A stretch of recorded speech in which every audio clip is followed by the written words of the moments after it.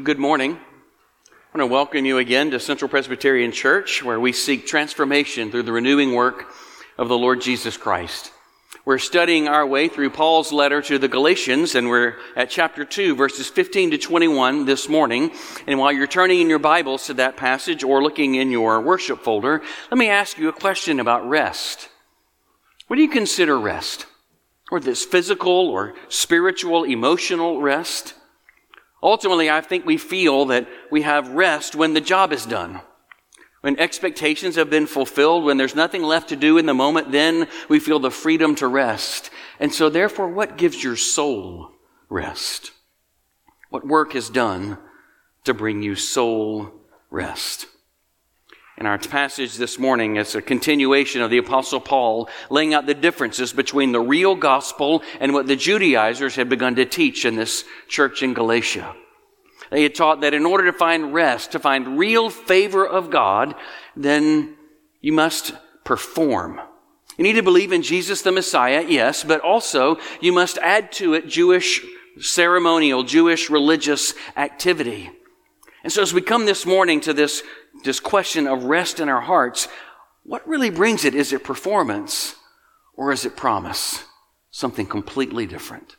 Galatians chapter 2, verses 15 to 21. Let's pray as we turn our hearts to the Word. Father, open our eyes that we might behold wonderful things in your Word. Open our hearts that we would behold Jesus, and by your Spirit enable us to follow after him and trust him. We pray in Jesus' name. Amen. Paul wrote, "We ourselves are Jews by birth and not Gentile sinners. Yet we know that a person is not justified by works of the law, but through faith in Jesus Christ. So we also have believed in Christ Jesus in order to be justified by faith in Christ and not by works of the law, because by works of the law no one will be justified. But if in our endeavor to be justified in Christ, we too were found to be sinners, is Christ then the servant of sin? Certainly not. For if I rebuild what I tore down, I prove myself to be a transgressor. For through the law I died to the law, so that I might live to God. I've been crucified with Christ. It is no longer I who live, but Christ who lives in me. In the life I now live in the flesh, I live by faith in the Son of God, who loved me and gave himself for me. I do not nullify the grace of God, for if righteousness were through the law, then Christ died for no purpose. The grass withers and the flower fades, but the word of our God will stand forever." Perhaps you've seen the movie Saving Private Ryan. Maybe it's been quite a while since you have seen it. But in that movie, Tom Hanks' character, Captain Miller, takes a squad of soldiers to go rescue Private James Ryan. His 3 other brothers had already died in the war, and Private Ryan was behind enemy lines in France. And Captain Miller takes a squad to go rescue him and bring him home. Late in the movie, the squad finally identifies Private Ryan, and they begin to bring him home. And Private Ryan asks Captain Miller, "How can I say thank you? How can I say thank you for what you're doing for me, what you're doing for my mother?" Captain Miller at this point was lying shot, about to die in his last moments. And he uttered some of the most haunting words ever to be spoken, I think. Captain Miller said, "Earn this. Earn it." In other words, you owe your life now to seek to earn this gift that you've been given. Live your life in such a way that your life in exchange for all of these other soldiers was a good deal. You're justified by being a right and good sacrifice. Do you feel that weight? That weight of asking whether my life is good enough, whether I'm a good exchange for all these other good men, and the only answer that comes is earn it. Haunting words. Words that can drive a person to cycles of comparison and failing and guilty in a weary soul. What do we do with that weariness when we have that sneaking suspicion that we aren't good enough? When someone's going to find out that we aren't enough, what do we do with that soul weariness? Some of us look for ways to be distracted or to anesthetize the pain. Some of us turn to alcohol or drugs to just have a moment's freedom from that pain that we experience. Others of us might turn to pornography, looking for ways to feel desirable or beautiful in the eyes of someone, just even if it's through a screen, just for a moment. Some turn to being do-gooders. I'm going to have the good in my life outweigh the bad, and then my life will be worth it. But friends, none of those will work. None of those are going to count. None of those are going to give you a sense of rest. And we're all searching for rest. We long for it. We've been created to enjoy it. So where do we find it? Where do we find that peace, that wholeness of life, that rest that God desires for us? Paul's answer is justification. He's not used that word yet in this letter, but the concept has been all over the first 2 chapters. And then in verse 16, he uses the word 3 times. Justification is a legal term. It's a judicial term. It's the language of verdict, the opposite of condemned. It's conferring a status of not guilty, an acquittal before some judgment bench. And in the Bible, that justification speaks of before God's judgment seat. God's verdict, His judgment to declare us clean, declare our sin pardoned, and receive the righteousness of Christ as if it were our own. And that can only be received through faith, through relying upon and trusting in what God provides. We can't rest on what we do, what we produce, the good deeds of our own lives. They're never enough. And if you try to live your life to have enough good deeds, you will always feel behind, because you will be. Never an ability to do enough good in the eyes of a holy God. We must trust in Jesus. And in trusting in Jesus, we receive the same fate as the Lord Jesus. The judgment is spoken. You may have heard justification described before as just as if I'd never sinned. That's a pretty good definition. It's true. All of our guilt being condemned in Jesus, nailed to the cross in Jesus' body, as if we hung on that cross together with the Lord as He paid the complete and final cost for all of our sin and every bit of our rebellion. Our standing before God, we are positioned before God just as if I'd never sinned. But like the old infomercials would say, but wait, there's more. There's more to it. Although we receive the gift of God of all of our guilt pardoned because of Christ, we also through faith receive the righteousness of Jesus, His perfect record of obedience given to us through faith. So our standing before God is just as if I'd never sinned and just as if I'd always obeyed. That's justification. And that's the key to rest for your soul. How so? Well, if we want to find that rest for our souls, we begin by embracing our need for Christ. Look at verse 15. Paul's continuing a charge against Peter from verse 14, which we studied last week. That Peter says, if you've lived in freedom when you were in Antioch, when you came to this church with Jews and Gentiles together, and you lived in freedom, you didn't follow all the Jewish law, you didn't follow all the ceremony. And now when your friends from Jerusalem show up, Peter, you become a hypocrite. You try to push everyone, all these non-Jews, to become Jewish before they could receive God's favor. As if following these laws would make them right in God's eyes. And Paul says, no, that's not the gospel. That's not where hope is found. That's not justification, Peter. He goes on to say, we who are Jews by birth and not Gentile sinners. What does he mean by that? Well, if we were to write it today, I think that the word sinners would be in quotation marks. Because there were some Jews that counted all Gentiles sinners. It was an ethnic slur. It was a sneer against those people, as if we're not like those sinners. We're not like those people over there because we're God's favored people. We belong. We are here by birthright. We are special in God's eyes through that. Now, there's some truth to it. Jews were God's favored people. He had made promises to them, covenants with them. He gave them the law as a manifestation of His character. But it was all given in order to lead them somewhere, to lead them to the Savior. In fact, the whole Old Testament was given to preparation for Jesus. It organizes these people around belonging to God, trusting in the Lord of deliverance through being led to a Redeemer, a Messiah who would come and pay the price that God's people could be renewed and all creation redeemed. The whole Old Testament It's about being led to embrace Jesus, the Savior who would come and answer to the promise. But some Jews, including these Jewish Christians who'd come from Jerusalem, saw it differently. They thought their Jewishness offered them a piece of pride. It was their Jewishness that offered them symbols of belonging to God, as if we have these and we're not like you. We belong to God, you don't. We aren't sinners like all of you are out there. But Paul says we should know better.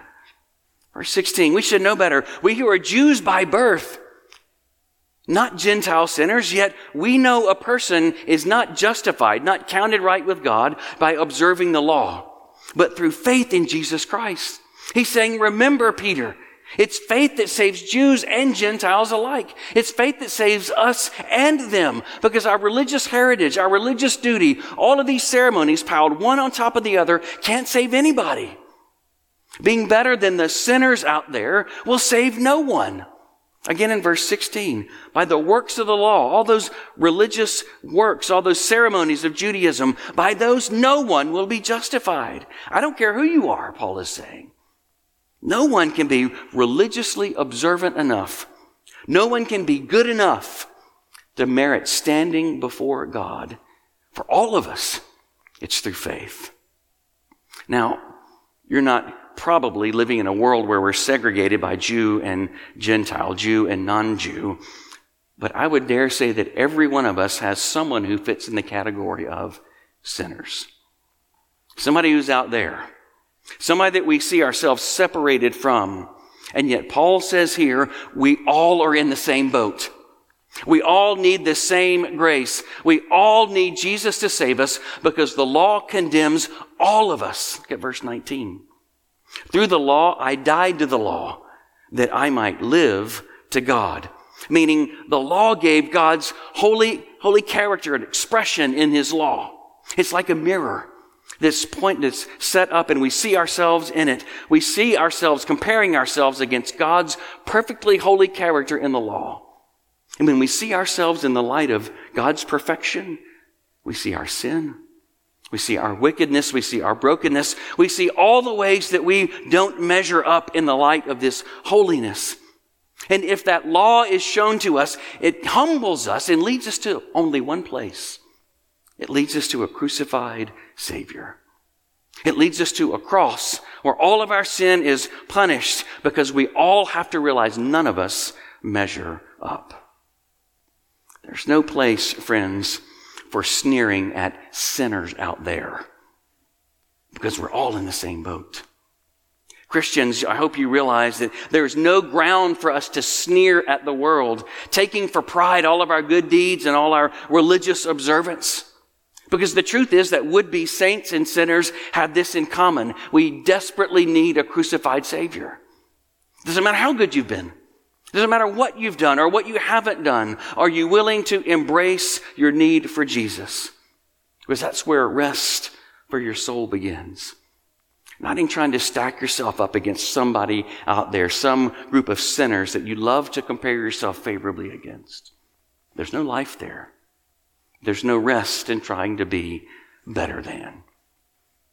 I heard a pastor a few years ago make a similar point, and I'm going to embellish the story that he told of an imagined conversation between an angel at the gate of heaven and the thief who was crucified next to Jesus. Now, I know that there's not an angel in heaven to let people, I know that, but just go with the story. That's what sermon illustrations are about.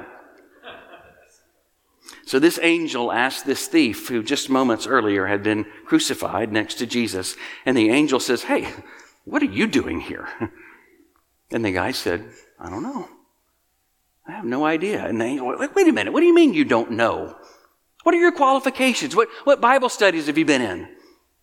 I shakes, none. All right, well, where were you baptized? Where did you participate in that? I said, "Well, nowhere." What member of a church, what synagogue are you a member of right now? The guy shakes his head. None. I says, "Okay, well, none of those are working. Let's go to theology. I'm sure you have your theology down.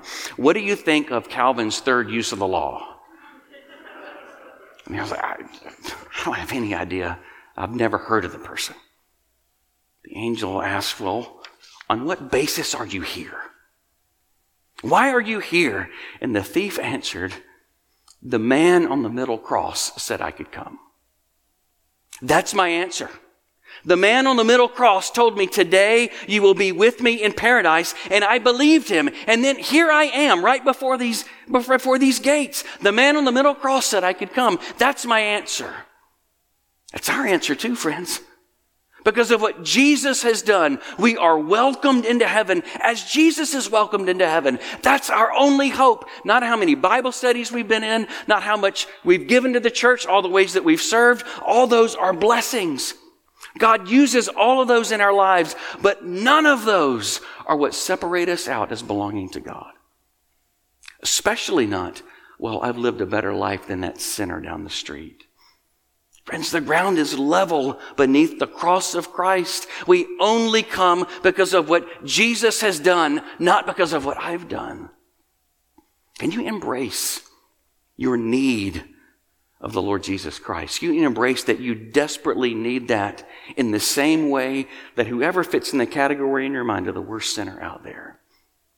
We both need the same remedy.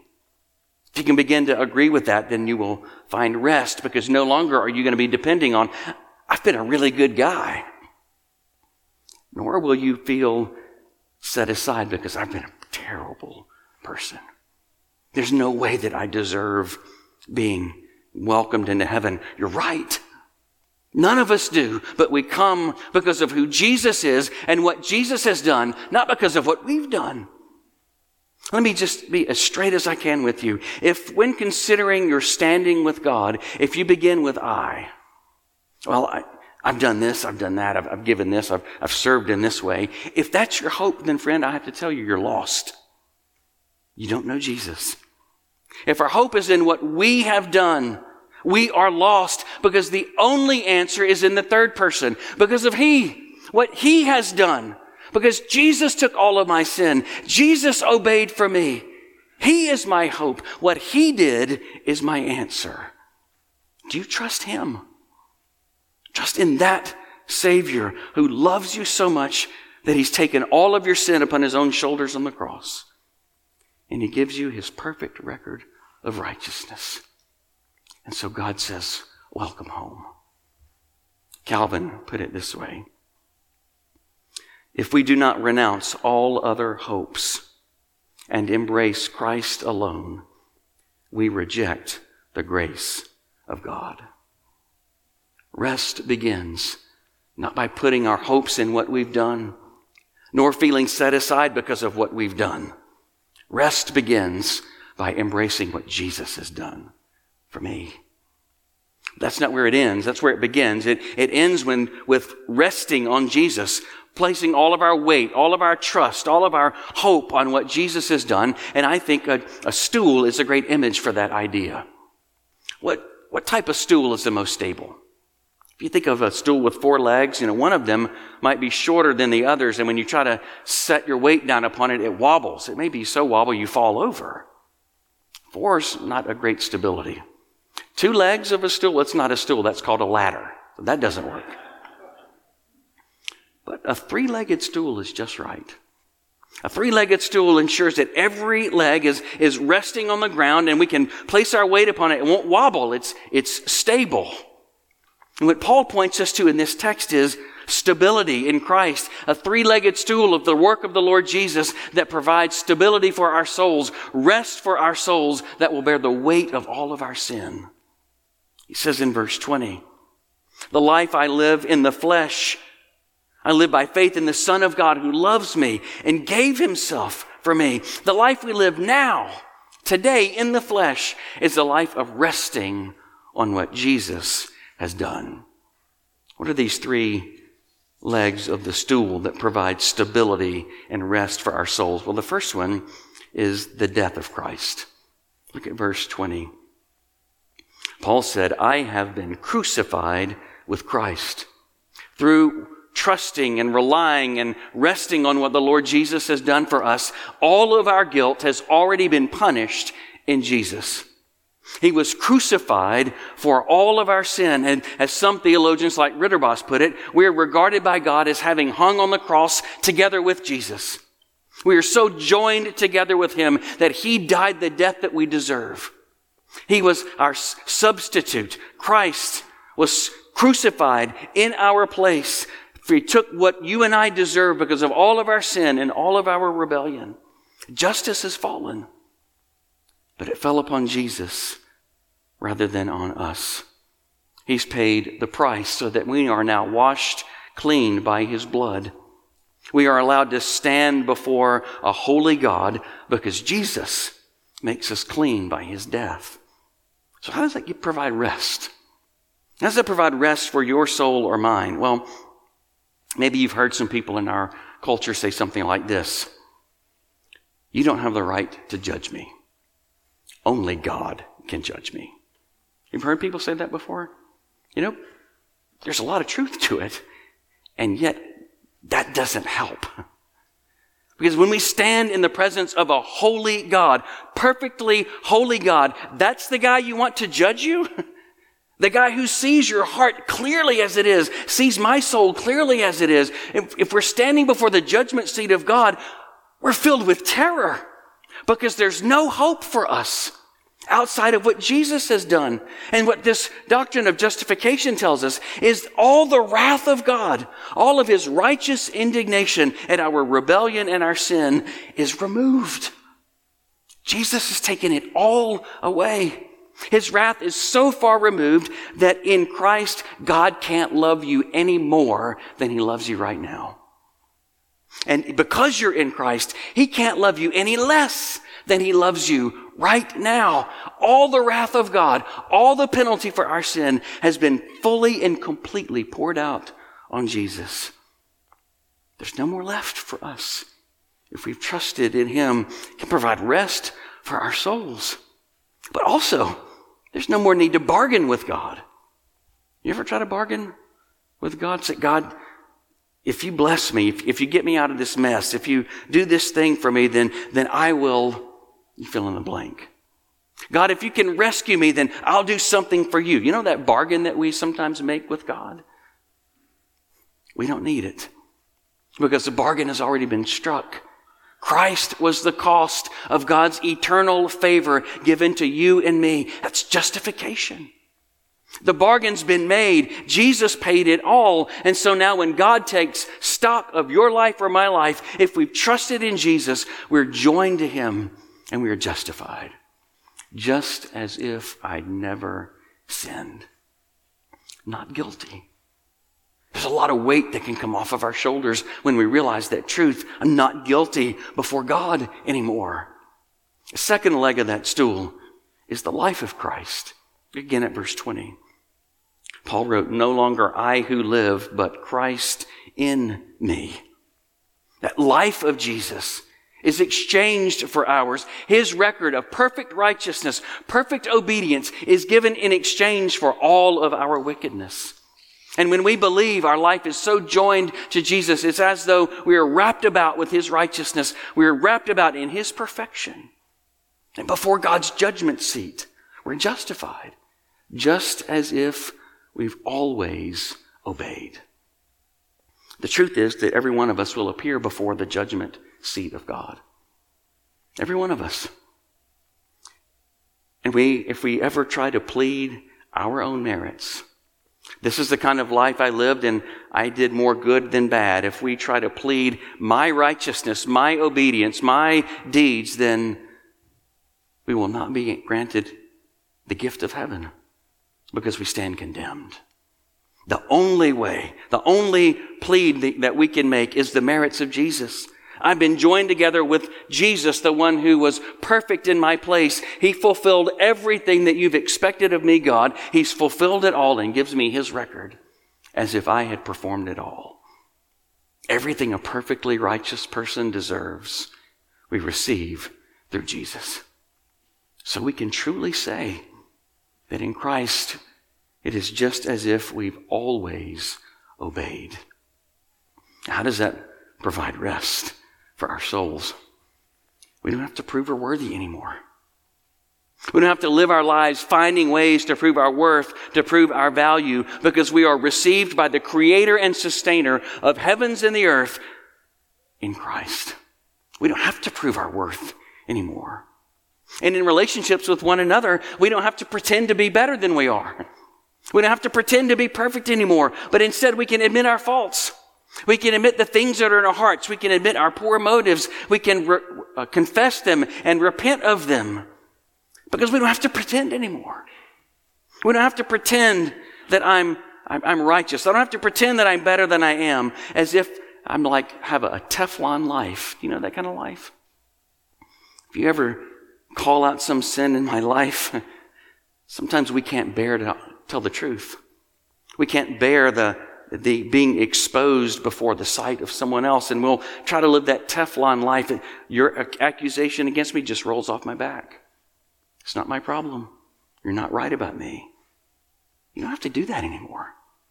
You don't have to pretend to be perfect. You don't have to pretend to be better than you are, but instead, receive your righteousness in Jesus. I am who Jesus says that I am.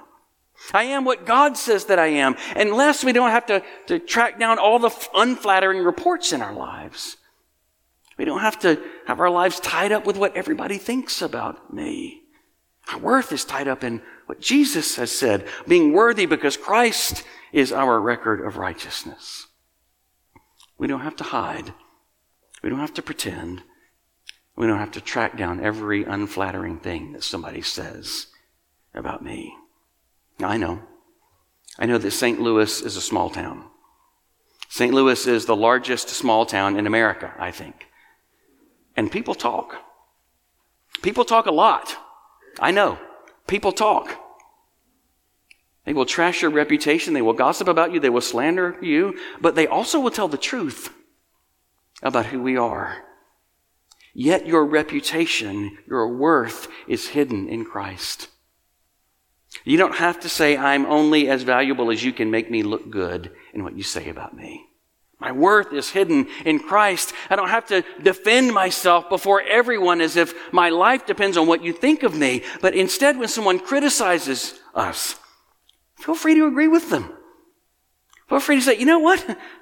What you're saying about me is absolutely true.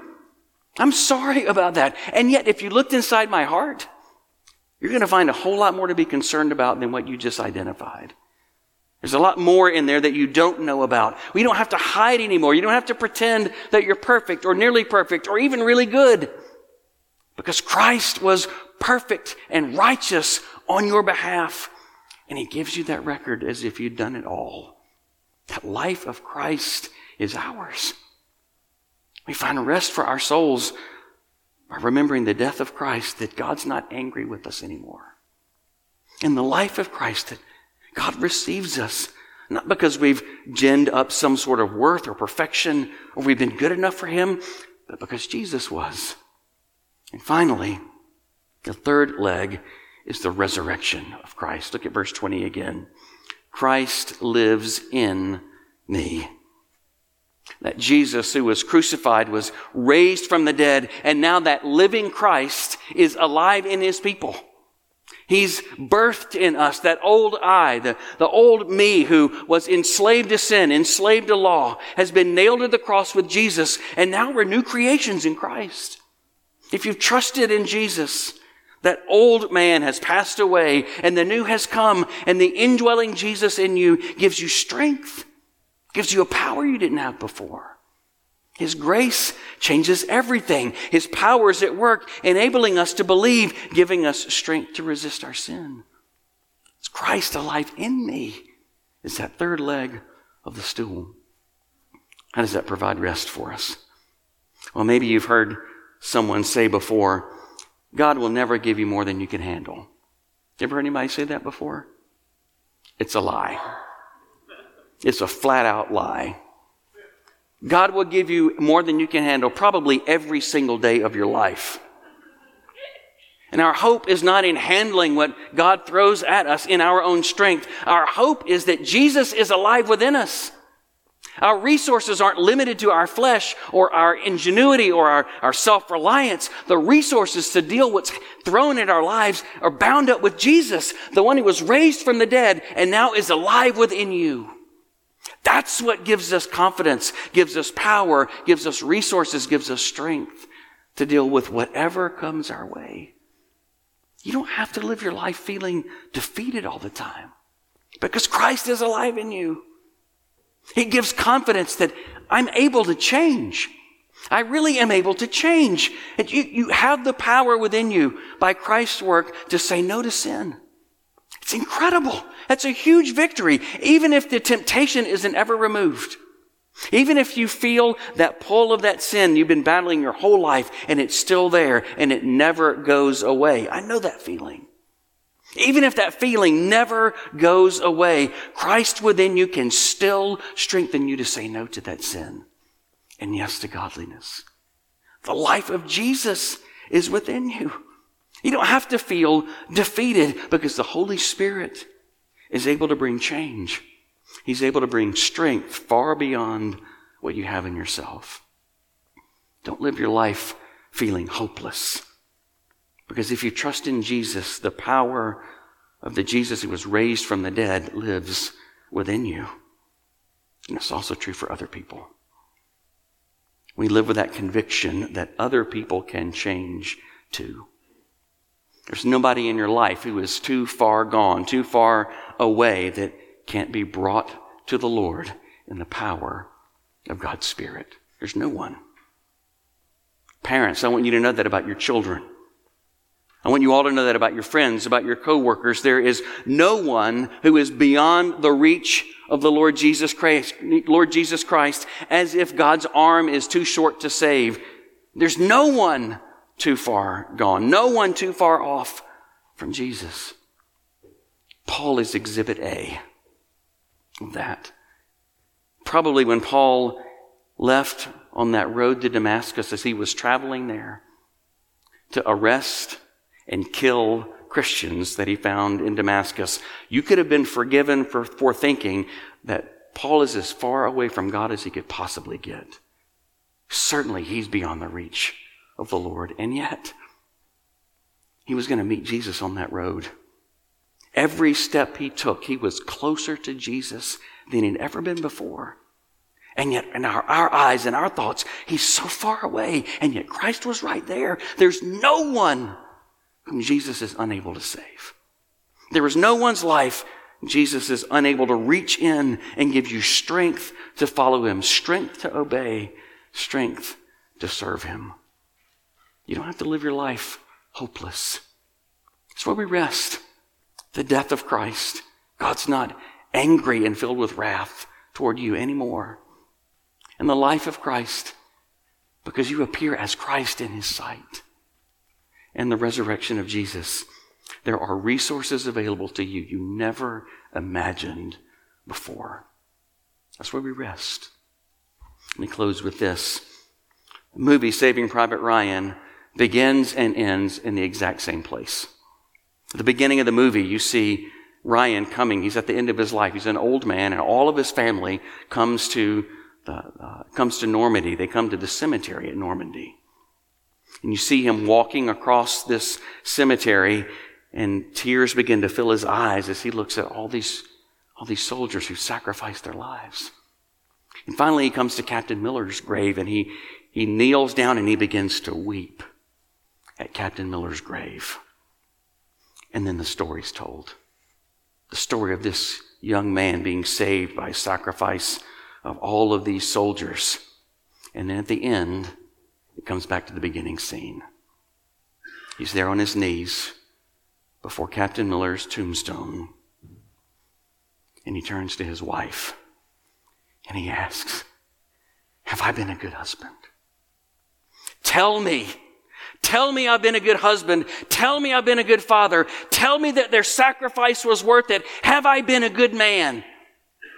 He's in such incredibly deep pain because he's still facing down that same question. Earn it. Earn this. Can I ever live a life to merit all these good men who gave their lives in exchange for mine. He's screaming, justify me. That's what he wants. Someone tell me that I was good enough, that the deal was good enough, because somewhere deep within he knows. He knows his heart well enough to know, I haven't lived good enough.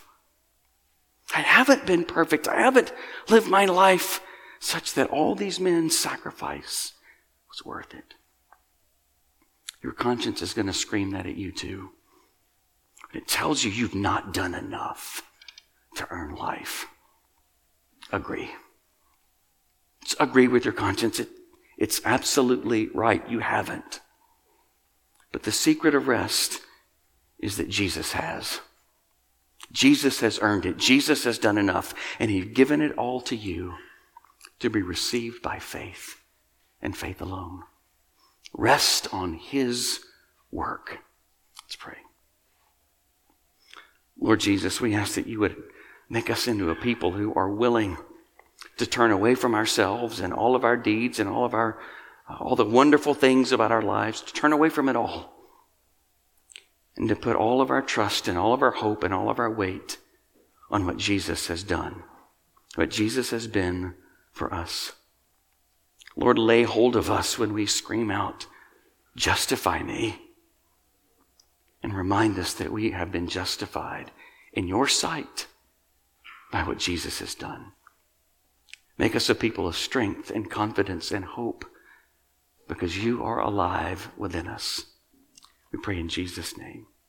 Amen.